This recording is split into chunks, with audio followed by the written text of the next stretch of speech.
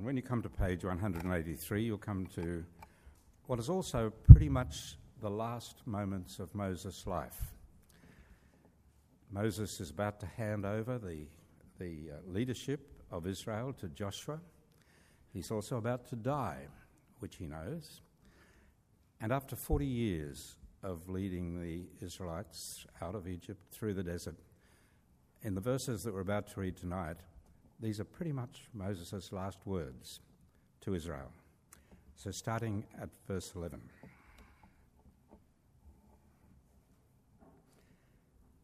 The command that I give you today is certainly not too difficult or beyond your reach. It's not in heaven, so that you have to ask, who will go up to heaven and get it for us and proclaim it to us, so that we may follow it? And it's not across the sea, so that you have to ask, who will cross the sea and get it for us and proclaim it to us that we may follow it? But the message is very near you, in your mouth and in your heart, so that you may follow it. See, today I have set before you life and prosperity, death and adversity. For I am commanding you today to love the Lord your God, to walk in his ways and to keep his commands, statutes and ordinances, so that you may live and multiply, and the Lord your God may bless you in the land you are entering to possess. But if your heart turns away, and you do not listen, and you are led astray to bow down to other gods and to worship them, I tell you today that you will certainly perish and will not live long in the land you are entering to possess across the Jordan. I call heaven and earth as witnesses against you today that I have set before you life and death, blessing and curse. Choose life, so that you and your descendants may live. Love the Lord your God, obey him and remain faithful to him, for he is your life, and he will prolong your life in the land the Lord swore to give to your fathers, Abraham, Isaac, and Jacob.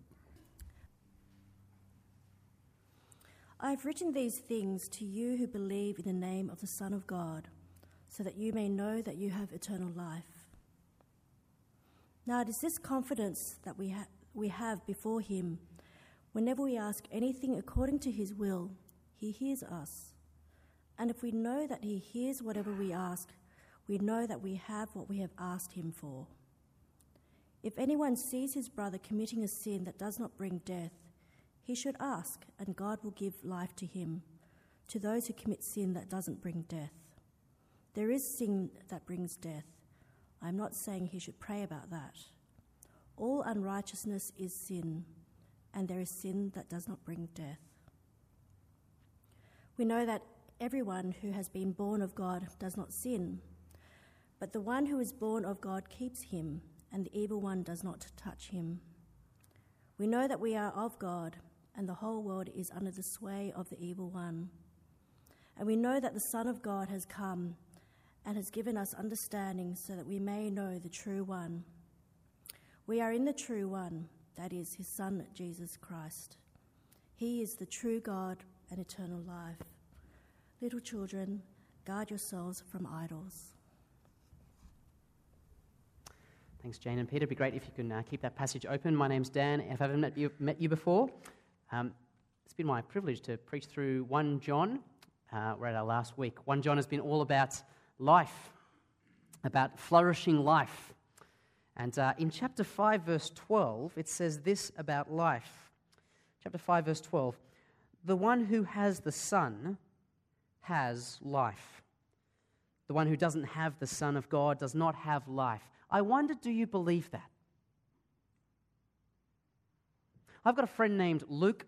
He doesn't have the Son, but he certainly appears to have life. Luke works about 3, sometimes 4 days a week. The rest of the time he goes kite surfing, mountain biking, and heli skiing in New Zealand. He has a nice European car. He has an apartment at Queenscliff, looking over Freshwater Beach. He seems to have life. But John insists, only the one who has the Son has life. Now, do you believe that? I often find I don't. Of course, I do in theory. If I didn't, you'd probably have to fire me. But I find when I meet someone who's got it all together, is successful and got life all sorted out, I find myself getting threatened, feeling a bit insecure, maybe a bit unhappy, because they seem to have something that I don't have, and I feel like I need more of that if I'm going to really have life, if I'm going to really live life. I wonder for you, who is it that you meet that makes you feel a bit insecure or threatened or unhappy? Is it when you meet the person who's just gotten engaged? Is it the businessman who's really successful? The person who's just bought a new house or a new set of wheels? A person with a perfect family? Who? Or another way into this issue. When I'm feeling really worried about life, I sort of comfort myself with the thought of my bank account, which is not huge, but I think at least I still have savings. What do you think? I'm a bit worried about what's happening in life, but I'm okay because I've still got my skills, my job, my health, my fitness, my bank account. Friends, however you answered that, those things are idols. The Bible would call them idols. These are things that are not God, but we look to them to give us life. We expect them to give us security, safety, provision, happiness, whatever it might be. But John says, the one who has the Son has life. The one who doesn't have the Son doesn't have life. I don't care how many holidays they go on, how good their job is. But do you believe John? Do you believe that? I've entitled tonight's sermon, Eternal Life in Jesus is Better. We're not just going to look at that little passage that was read out. We're going to look at all of 1 John tonight and ask this question. Well, try to have John prove to us that eternal life in Jesus is better than anything the world can offer you. Now, you might be here this evening and you're not trusting Jesus, you don't have eternal life. I want John to convince you as well, so that at the end you're saying, I want that thing, eternal life. And just to be clear, when I say eternal life, I don't mean, when you die and you go to heaven. I mean eternal life, the life that comes from trusting Jesus, and it starts right now and it goes on for all of eternity. So, let's have a look and see why eternal life in Jesus is better than the life of this world. I have 14 points tonight. And that's cutting it down. I mean, there's a lot of reasons why eternal life is good. I'm serious, 14 points. Let's get into them. It won't take too long, don't worry. Point 1, eternal life is based in history. It is real. Come back to the beginning of John with me, 1 John. 1 John chapter 1, verse 1. Eternal life is based in history. It's real. What was from the beginning, what we have heard, what we have seen with our eyes, eyewitnesses, what we have observed and have touched with our hands concerning the word of life, that's Jesus. That life was revealed. We have seen it, and we testify and declare to you the eternal life that was with the Father and was revealed to us. Eternal life is all about the real, historical man, Jesus. You are not basing your life on some ideas or theories. That's what the devil would like for you to do, to kind of base your life on these shadowy half-truths that don't actually connect to reality. I'm amazed at the number of people who read these lifestyle magazines that every month have a new secret to really living life. Eternal life is based on fact, history, truth, not ideas and theories, but the historic man Jesus who was the same yesterday, today, and forever. Point 2, eternal life is liberatingly honest. Look with me at chapter 1, verse 8. If we say we have no sin, we are deceiving ourselves and the truth is not in us. He calls us to confess our sin. We are all broken people, but we try very hard to pretend we're not. My wife and I were at a moderately classy restaurant a little while ago, and we had this waiter who was obviously new, and he was a little bit stressed. He obviously wasn't particularly classy, but he was really trying to put the appearance on and hold it all together. He got quite stressed, and he ended up spilling the water. And I said to him, "Mate, don't worry, we're not classy. While you're at it, get me some Vegemite for this bread roll." That's not true. But you saw the guy just go, "Oh," whew, and we got much better service after that. It is liberating, isn't it? To get rid of the pretense. Stop pretending. Just cut it all and go, "Look, I don't actually know how to do this whole life thing. I'm not going to pretend anymore that I've got it all sorted out." I meet so many people who wear a mask and it's tiring. Isn't it liberating to say, "God, no more games. I'm a sinner. I don't have it all sorted." We can only do that, though, because of the third thing. Eternal life is secure in forgiveness. Read with me from verse 8 again. If we say we have no sin, we are deceiving ourselves and the truth is not in us. But if we confess our sin, how does he respond? Well, he is faithful and righteous to forgive us our sins and to cleanse us from all unrighteousness. We are secure in forgiveness. It's as if that waiter came out again with my Atlantic salmon and lime jus and spilt it all over my lap. And I said, "Don't worry." And his manager said, "Well, that's not very good, but don't worry. Your job is secure. That happens. You're secure." Our sin does not mean we are kicked out of eternal life. We're secure. Secure in God's family. And that's the fourth point. Eternal life is belonging to God's family. Flick with me over to chapter 3 and verse 1. Verse 1, "Look at how great a love the Father has given us, that we should be called God's children." And we are.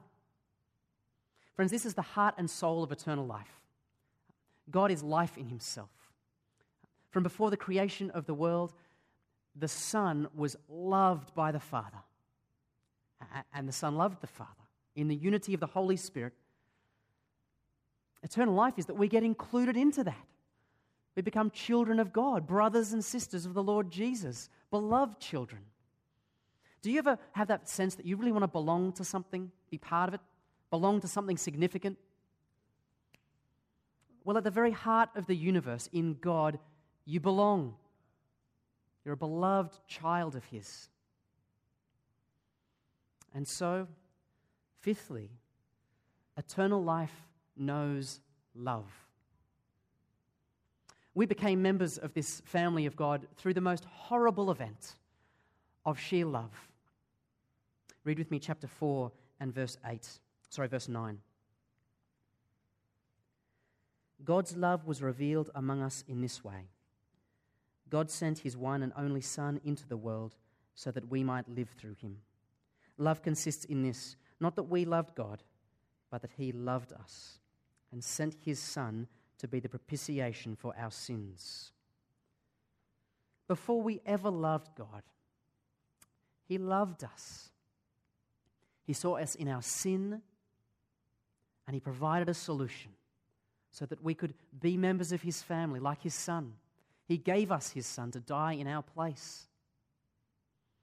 And that wasn't just some kind of generic act of love. Yeah, God's a kind of a loving guy, yeah. No, it was love for you. Can you say that about your job? It loves me. Can you say that about your house? It loves me. No idol loves you, friends. But God is love all the way through. You can dig down behind his motives and you will not uncover any self-interest. It's love right down to the floor. And so when God says, do not sin, it's because he loves us. That's the next point. Point 6, eternal life is rescue from sin. Read chapter 3, verse 5 and 6 with me.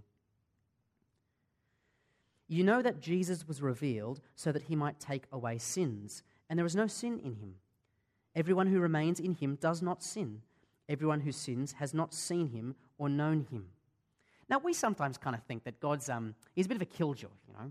Sin's a lot of fun, and he's kind of stopping us from the fun. But actually, it's not like that, is it? God is like the parent who knows how to have real fun. You see, sin is very appealing, isn't it? It holds out to us such promise. And yet it actually has no goodness to offer us, no ability to deliver on its promise. I was chatting with a guy during the week, and we were reminding ourselves of this fact. We were reminding ourselves that when we're tempted, we need to remember this. I need to say to myself, Dan, you know it looks appealing, but what's it actually going to be like? What's it going to do for you? Because sin is like this. It's like you see this tasty baked morsel, and it smells good, and you lick your lips, and you take a bite, and it turns into ash in your mouth. It just can't deliver. And yet that's what our world is feeding on. Beautiful looking, well advertised ash. Eternal life is better. God calls us away from sin and towards love. And that's the seventh thing. Eternal life means loving. So read with me chapter 3, verse 11. For this is the message you have heard from the beginning. We should love one another. Love is where it's at. And not just kind of happy feeling love, but action love. Read with me verse 16. This is how we have come to know love. He laid down his life for us. We should also lay down our lives for our brothers. If anyone has this world's goods and sees his brother in need but closes his eyes to his need, how can God's love reside in him? Little children, we must not love with word or speech, but with action and in truth. Life is found in Jesus-like costly love. I want to tell you about two Russells. The first Russell came to Saturday night church about 2 weeks ago, and we had a congregational dinner after church. This Russell cleaned all the tables, and then some of the guys from church took the tables and put them in the cupboard. There was a kind of a mess in the cupboard, so they just kind of chucked them in. Not good enough for Russell. He unpacked all the tables, reorganized the cupboard, and put all the tables back in.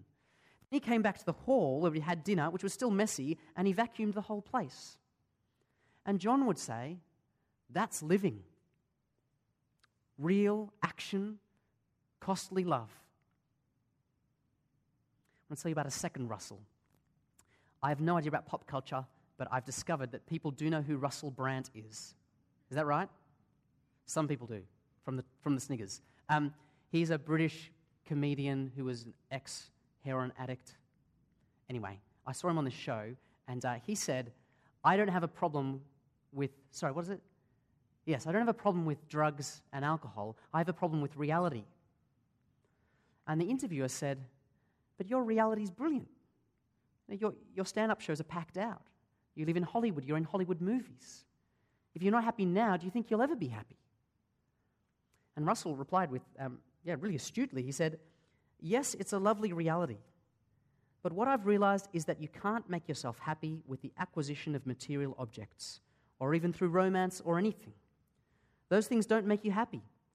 The only thing that can make you happy, I think, is being beautiful to other people and having a connection with something that we all share. That's a bit hippie and makes me sound mental or religious. Yeah, fair enough. But you see what Russell's saying? He reckons real life is found when you actually love people or when you're beautiful to people, in connection with God. It's kind of what John's saying as well. In fact, John kind of puts those two things together. And that's the 8th point. Eternal life can really love. So in chapter 4, verse 19, he says, we love because God first loved us. Now, Russell, I don't actually think he's loving, Russell Brand. You see, why does he want to be beautiful to people? So that he can be happy. It's actually all about him, isn't it? Which isn't love. But we can love because God has first loved us. We don't try to kind of fill up our own hearts by doing things for people. We are already loved. We already have filled up hearts so we can go out and give to others. And the amazing thing that John says is that as we do that, we're actually becoming like God.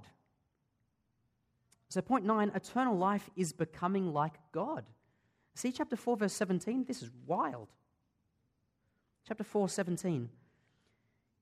In this, love is perfected with us, so that we may have confidence in the day of judgment. For we are as He is in this world. And so, point 10, that was a quick one. Eternal life is confident about the future. Flick back to chapter 2, verse 28. Eternal life is confident about the future. Verse 28, so now, little children, remain in Jesus, so that when He appears, we may have boldness and not be ashamed before Him at His coming. If you're Abu Bakr al-Baghdadi, you don't really want to think much about Jesus' return, do you? In fact, most of your friends at work don't really want to think seriously about Jesus coming back. They prefer to joke about it. Because the reality is terrifying, is it not? But we have boldness. Can you imagine that? At the coming of the glorious King of the universe, the Lord Jesus, we need not be ashamed. No fear. More than that, we can be hopeful. As point 11, eternal life is hopeful. Have a look at chapter 3, verse 2. This has been my favorite verse of the letter. Dear friends, we are God's children now, and what we will be has not yet been revealed. We know that when He appears, we will be like Him, because we will see Him as He is. What a brilliant hope. Let's contrast that with the world. What kind of hope does the world hold out to you? Well, the very best you can hope for is that one day you'll retire with a whole bunch of material objects, maybe some good relationships and power. You live on a resort and play golf every day until your knees give way and your heart stops beating. And then they'll cremate you, and you will become exactly what you've been seeking all these years, ash. Happy times. But we will see Jesus. Isn't that better? We will be made like Jesus. Glorious. Isn't that better? And so, point 12. Eternal life is permanent. Chapter 2, verse 17. The world with its lust is passing away, but the one who does God's will remains forever. Friends, the world is passing away right now. You try to spend your life getting the world, getting your hands around the world, it'll be like trying to get a cloud in your arms, like ash in your mouth. But we have eternal life. Eternal life is solid. It's real.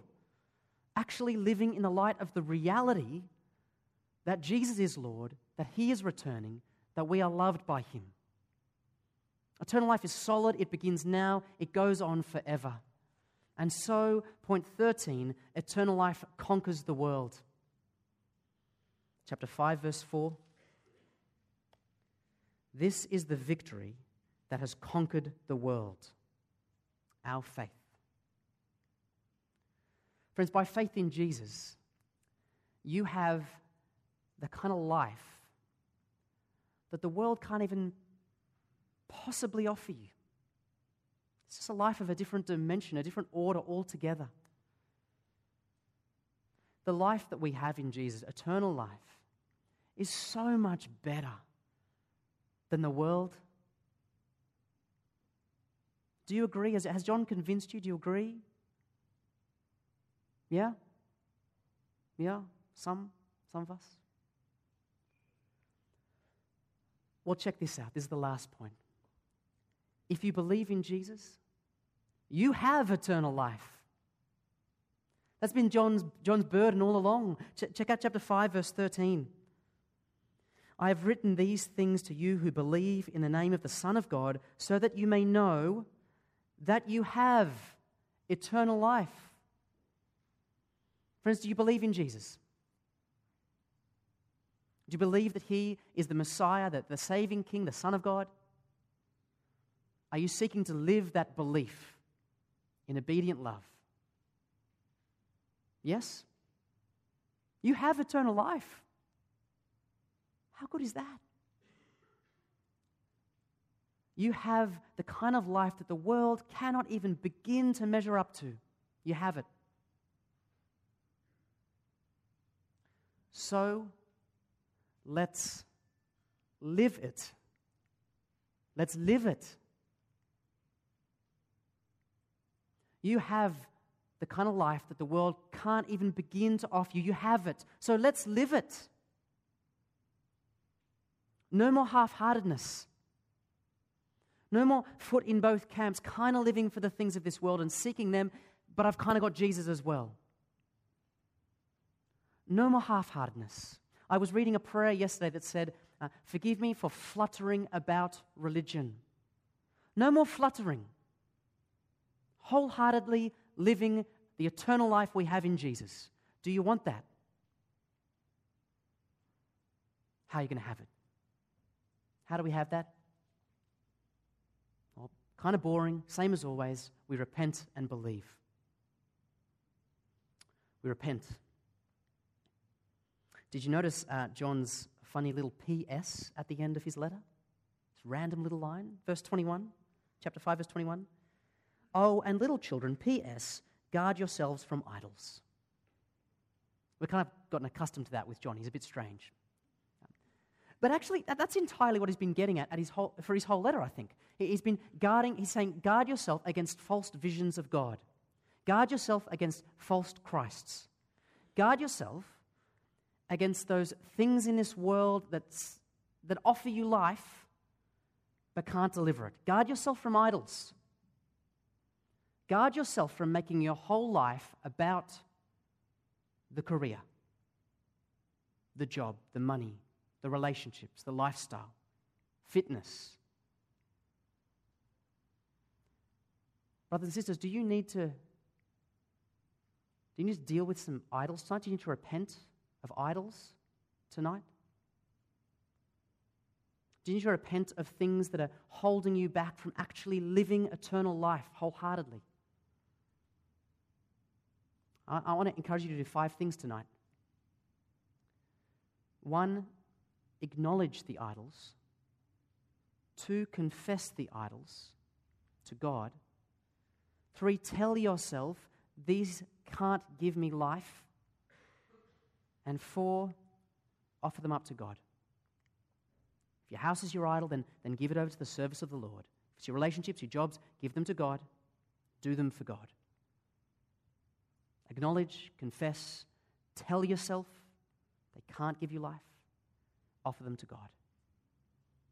And the 5th thing is from verse 16 in chapter 5. Help each other. If you see your brothers and sisters going off after idols and kind of giving up on life in Jesus, pray for them, talk to them, pray to God for them. It's a great promise that they will find life. Brothers and sisters, repent of those idols that hold you back from living eternal life. Repent and believe. Verse 20. Have a look at verse 20 with me. And we know that the Son of God has come and has given us understanding, so that we may know the true one. We are in the true one, that is, in his Son, Jesus Christ. He is the true God and eternal life. Eternal life, truth, is found in Jesus. Brothers and sisters, let's press into Jesus. Let's press into His Word, reading it alone, coming to church, and praying that His Word, by His Spirit, would shape us, and that we live shaped by His Word, live eternal life more completely in more areas of our lives. We want to live eternal life more fully, don't we? Because eternal life is better. I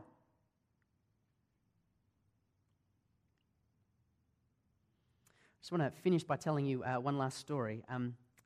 At my old church that I used to be at, the oldies always used to say to me, as long as you've got your health, darling, that's the main thing. They'd say to me all the time. They'd say it about my kids. Dan, don't worry, as long as they've got their health, that's the main thing. Now, I was preaching one day at church, and we had this big wooden pulpit, and I'd kind of wandered off my notes, and I mentioned this to them, and suddenly this kind of anger and sadness welled up in me, and I banged the pulpit and said, "It's not the main thing. It's not the main thing." And I hurt my hand banging. It's okay, it got better. But you see, if this world is fading away, if this world can only offer ashes, then it's not the main thing. I don't want my kids growing up, well-educated, healthy, happy, and eating the ashes of this world and passing away. I want them to live eternal life in God's reality, His good reality. I want them to trust Jesus. Brothers and sisters, I want you to trust Jesus. I want you to live eternal life. And so I say, your job is not the main thing. A big house is not the main thing. Relationships, fitness, they're not the main thing. Eternal life is the main thing. So let's cast out our idols. Let's press into Jesus. And let's live eternal life. For it is better.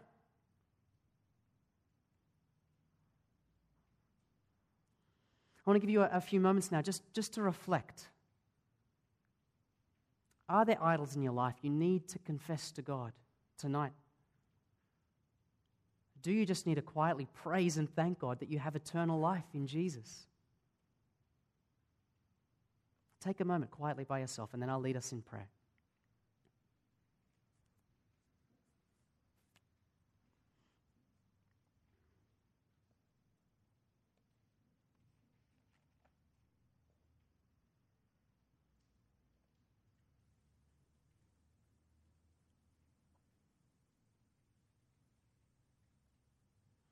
Father, we want to praise and thank you for giving us this eternal life in your Son. A life that the world can't offer us, we can't have by nature, but you have given us because you've loved us. Father, we're so foolish, we're so sorry that we still cling on to the things of this world, thinking that they will offer us real life. Father, forgive us. Father, please shine a light on those things that are those idols that are holding us back from living eternal life. Father, please help us see the glory of the life that we have with you. Please liberate us so that we might live more fully in your truth, in your reality, in the truth of your Son, Jesus, in whose name we pray. Amen.